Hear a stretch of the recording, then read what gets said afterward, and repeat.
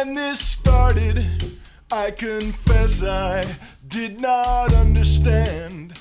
I guess maybe that's how it all turned out to be such a mess. Welcome to the Teacher's Lounge, the space where we talk about difficult emotions, difficult experiences, the interactions that turn out to be such a mess and can too easily lead to burnout. In this space, in this Teacher's Lounge, we talk about the difficult parts of teaching in ways that make things better, make you feel better, make your school relationships better, make learning better, miraculously. What you'll hear in every episode is a story, a real story, told by a teacher in one of the many teacher support groups that I've run over the years. The story will be camouflaged to protect confidentiality. But it's not just the teacher's story I'll tell. I'll also share how I and the teachers in the teacher support group responded to the story, thought about the story, framed the story, and eventually came up with a plan of action to resolve the story. At the end of every episode, I'll share a pithy axiom for you to take away with you into your own classroom, where it might help you deal with your own difficult stories and emotions. Because teaching well is difficult, and all teachers can use this kind of caring, thoughtful, dynamic, solution-oriented support. This, my friends, is the Teacher's Lounge you have been wanting and needing and deserving your entire teaching life. I'm Betsy Burris. Let's get started. Robin is a young tenure-track professor who is really interested in being an excellent teacher. She spent days this past summer designing a course that makes her a little nervous because it's on a topic she is not totally 100% expert in, which I told her would make it that much more interesting for her students, as they'll be partners with her in the learning. She wants very, very much to do well by her students, so she works really hard on her classes and on her responses to student work. She's also aware of how important it is that her students write glowing evaluations of her, because those evaluations will make a difference in her coming tenure decision. Yeah, she's feeling pressure to be a great teacher, to be liked by the students, to succeed in covering up her anxiety about the subject matter she's teaching, to not be seen as a phony or an imposter, to hold her students and herself to high standards. Okay, we're at midterms in Robin's class, and the students are freaking out about their midterm papers. Robin, who prides herself on being responsive to students' needs, as I mentioned, adds some extra office hours to her schedule so she can accommodate as many students as possible. This is not an easy task, by the way, as Robin has a lot of other obligations that pull on her time. It's kind of amazing, actually, how crazy busy she is. So she's sitting in her office, churning through student meetings. She's giving them 20 minutes each, and they're clipping along. She says goodbye to her fourth student in a row, looks outside her office for the fifth, and sees no one. She sits back down in her office with her office door open and waits. And waits. She knows she can't get started on any substantive work, even though she really needs to be working on a conference paper she's giving in a week, because she could be interrupted at any minute by the student.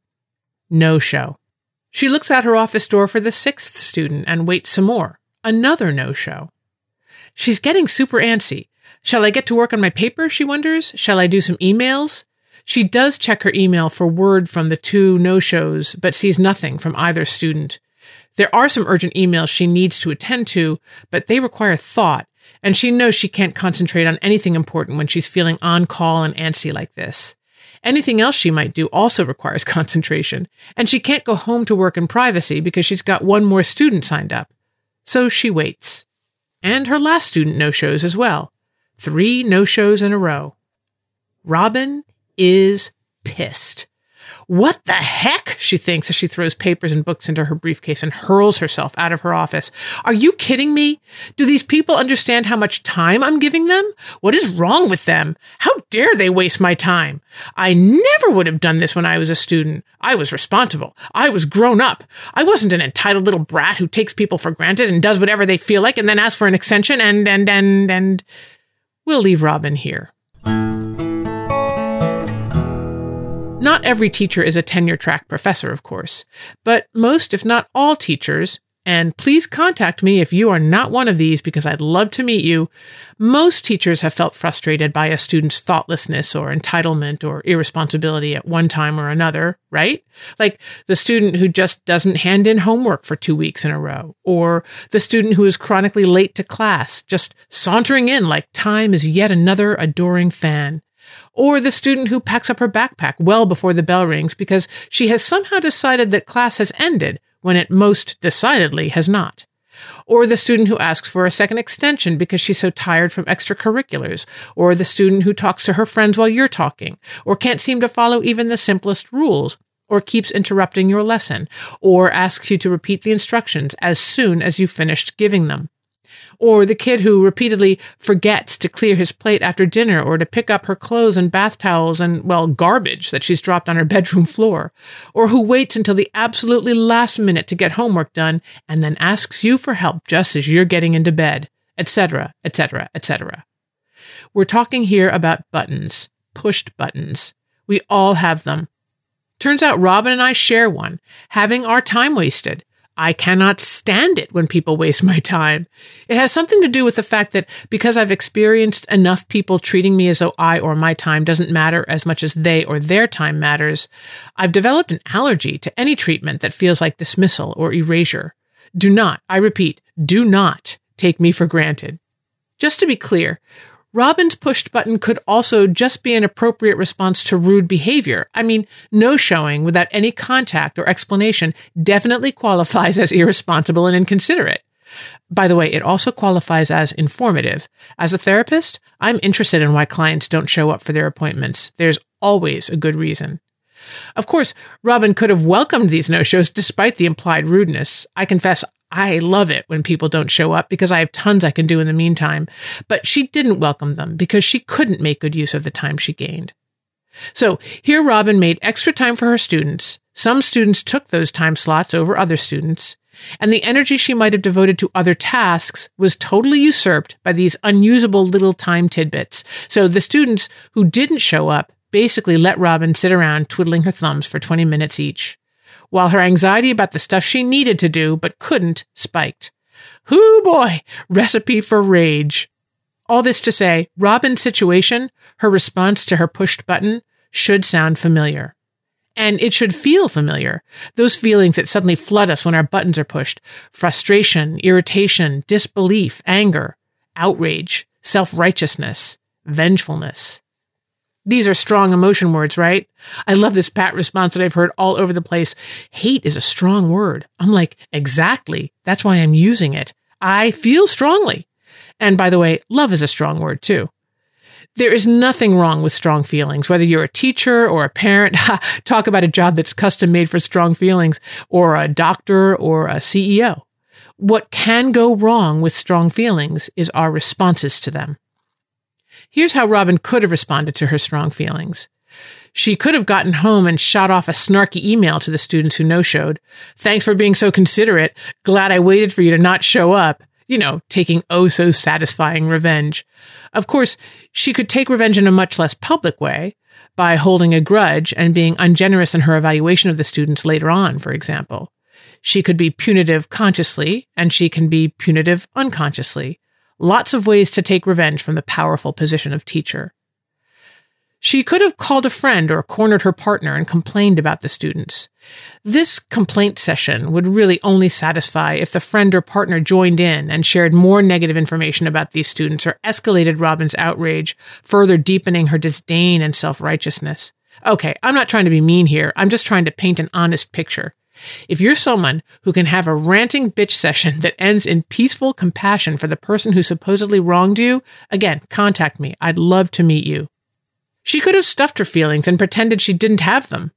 Push the rug down in one corner and wait for it to pop up in another. Just saying. She could have started worrying. Wait, she could have thought, why didn't the students show up? Was it because they decided I couldn't help them? Why did they even sign up for a meeting if they thought my help wasn't important? Wait, maybe something terrible happened and I won't know about it. And I'll be angry at them when I should be kind to them. And then they'll be angry at me. We might call this an Alice in Wonderland response, where Robin suddenly becomes very small and the students become quite large. and Robin loses track of her own reality and becomes lost in her fantasies about her students' realities. Of course, there are oodles of other possible responses. I hope you've already come up with yours as you listen to Robin's bad experience, because we've all had these feelings, and we've all responded in ways that did not necessarily help. In my work, there's no blame, just curiosity, and in the end, compassion. So let's just take a moment to acknowledge a couple normal things about Robin's story. First, she has some strong emotions. Her button was pushed, for heaven's sake. Second, she might do something foolhardy. At the very least, she might want to do something foolhardy. Hitting back, getting revenge, these are common reflex reactions to having our buttons pushed, to being blindsided by strong feelings. Let's let these emotions and possibilities live and breathe, because they're important data, right? Can't gather the data if you won't let yourself acknowledge and label it.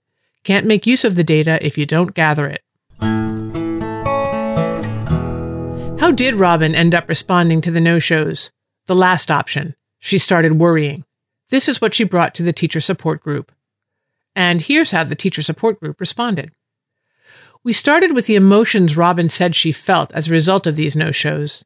Of course, she led with anger, but that kind of morphed into disappointment. She was disappointed in the students, disappointed that they did not live up to her expectations. Disappointment. This is a huge emotion, one I don't think we spend enough time thinking about or just plain managing. The way we talked about it in the support group was like this. What are your expectations? What do the students owe you? Like, if you do this thing for them, open up more office hours, and they blow you off, what does that mean to you? Maybe more to the point, what does it mean about you? Robin was easily able to say that her students actually owe her nothing. For those of you who might disagree, consider, the person a student owes everything to is fundamentally herself. If a teacher dangles her power to approve or disapprove or reward or punish students in front of them, she is making their learning about her rather than about them.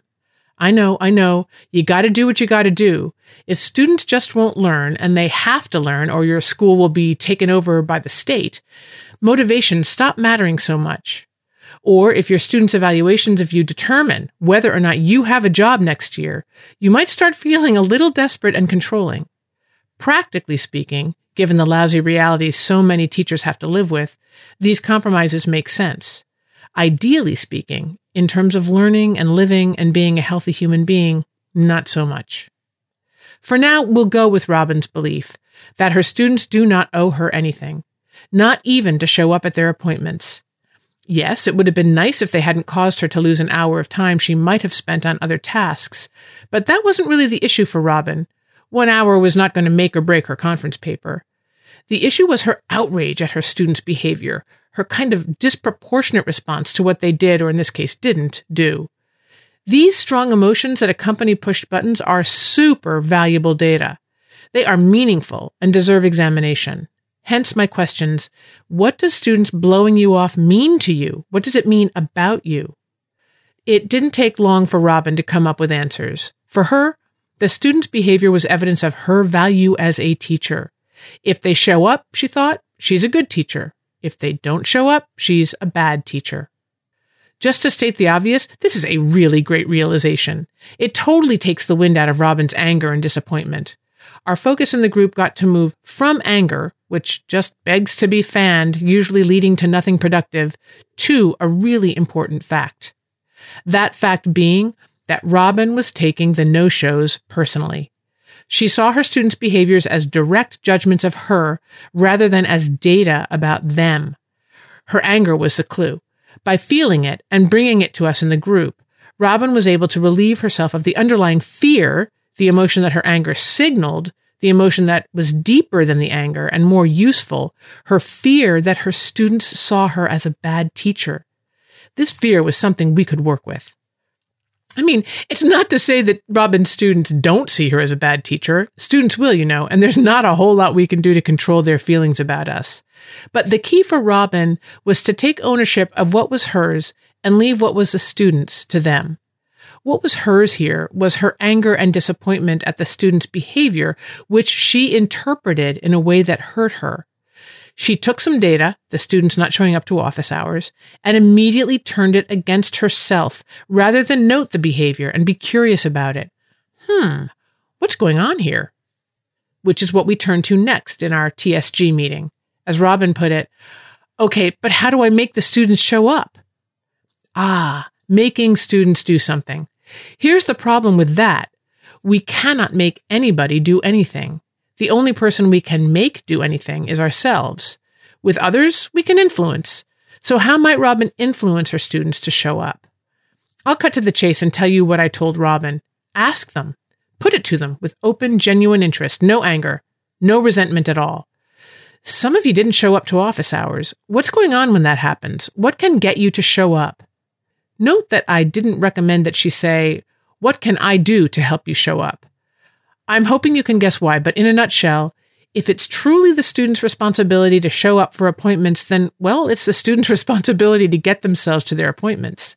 If a teacher really wants students to brainstorm about how they can exercise their own responsibilities, she can't very well include herself in the solution mix from the get-go. It kind of limits the possibilities. Of course, the students might put it back on Robin. They might, for example, suggest she send them reminders the day before their appointments. This is a legitimate request from needy, anxious students, but it is also one Robin would have every right to veto. She might say, that suggestion would definitely help you, but it puts the responsibility back on my shoulders. And the whole point here is that I don't want to take your responsibility from you. I mean, I'm not Siri, which might lead to an alternative. How about you set your own reminders? I also want to say really quickly what you might already have thought of, that posing the problem to the students in this way opens up space for the students who didn't no-show, who actually made it to their appointments. It gives those students a chance to share their tactics. Asking students, how do you do it, both validates them and benefits others. Going meta for a minute, what did I recommend Robin do? I recommended that she formulate the problem as one she and the students could look at and solve together. Not as her problem, not as their problem, but as a problem that affects them and affects her, and deserves creative attention from all of them. In the group then, we wondered, what is the actual problem here? Is it Robin's anger and disappointment in the students? Answer, yes. But Robin's emotions are a problem Robin has to work on herself. They are not the student's problem. We might all have buttons that we hate getting pushed, but if I push your button, that does not make me responsible for the feelings that flare in you as a result. No, you are responsible for working through those feelings to the bedrock meanings you have attached to them. That work keeps you out of the blame game, that is, the popular game of blaming others for what you feel, and in the growth game, that is, the game of growing into your best, well-bounded, responsible self. Is the problem the fact that 3 of the students didn't show up to the appointments they made with Robin? Answer, yes, this is the problem, because in Robin's estimation, blowing off appointments is a maladaptive behavior that students should be encouraged to change. This is a problem, then, that students should be thinking about. It's like a wrong answer on a test. If you, the student, haven't learned this thing I've said you need to learn, then I, as a teacher, need to help you become someone who knows this thing. I need to influence you to change. I, the teacher, need to take what I, Betsy, call corrective academic action. When students' behaviors demonstrate that they haven't learned a crucial social or relational skill, I, as the teacher, am in a position to offer what I, Betsy again, call corrective relational action. This, by the way, is what SEL is all about, right? Social emotional learning, which research shows is central to success in life. Robin's plan of giving the problem to the students is an SEL lesson, the best kind, because it's lived, felt, experienced, immediately relevant, and something Robin and the students can easily follow up on. So what was Robin's plan? To give the problem back to the students. Here's how that worked. At our next meeting, Robin told us, I did what we suggested about the office hour no-shows. I said, what's going on? How can we get people to show up for their appointments? Some of the students said, people just need to show up for their appointments, like, duh. I reiterated the rules that are already in my syllabus, and students have been following them beautifully. Maybe they just needed some tough love. Tough love being describing the disappointing behavior, reminding students of the rules, and holding the line on those rules. Success story. Nice work, Robin. Okay, let's reiterate what happened here. In our group, we identified anger and disappointment as emotions Robin was feeling and dug a little deeper to discover that these feelings pointed to Robin's fear that the student's irresponsible behavior said something about her, specifically that she was a bad teacher.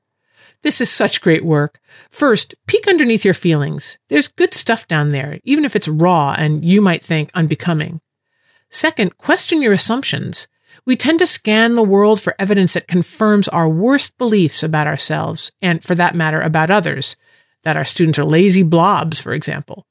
Then we grab that evidence and pull it in so that, surprise, surprise, it confirms those worst beliefs and deepens them and makes us feel terrible. In our group, we noticed that Robin's immediate assumptions about the meaning of her students' no-shows kept her from seeing the problem for what it was, an interesting pattern. That's it, interesting data. Once she was able to separate that data from her feelings and assumptions about it, that is, once she was able to separate the pattern from the conclusions she drew about herself, she could feel curious about the pattern and ask the students about it.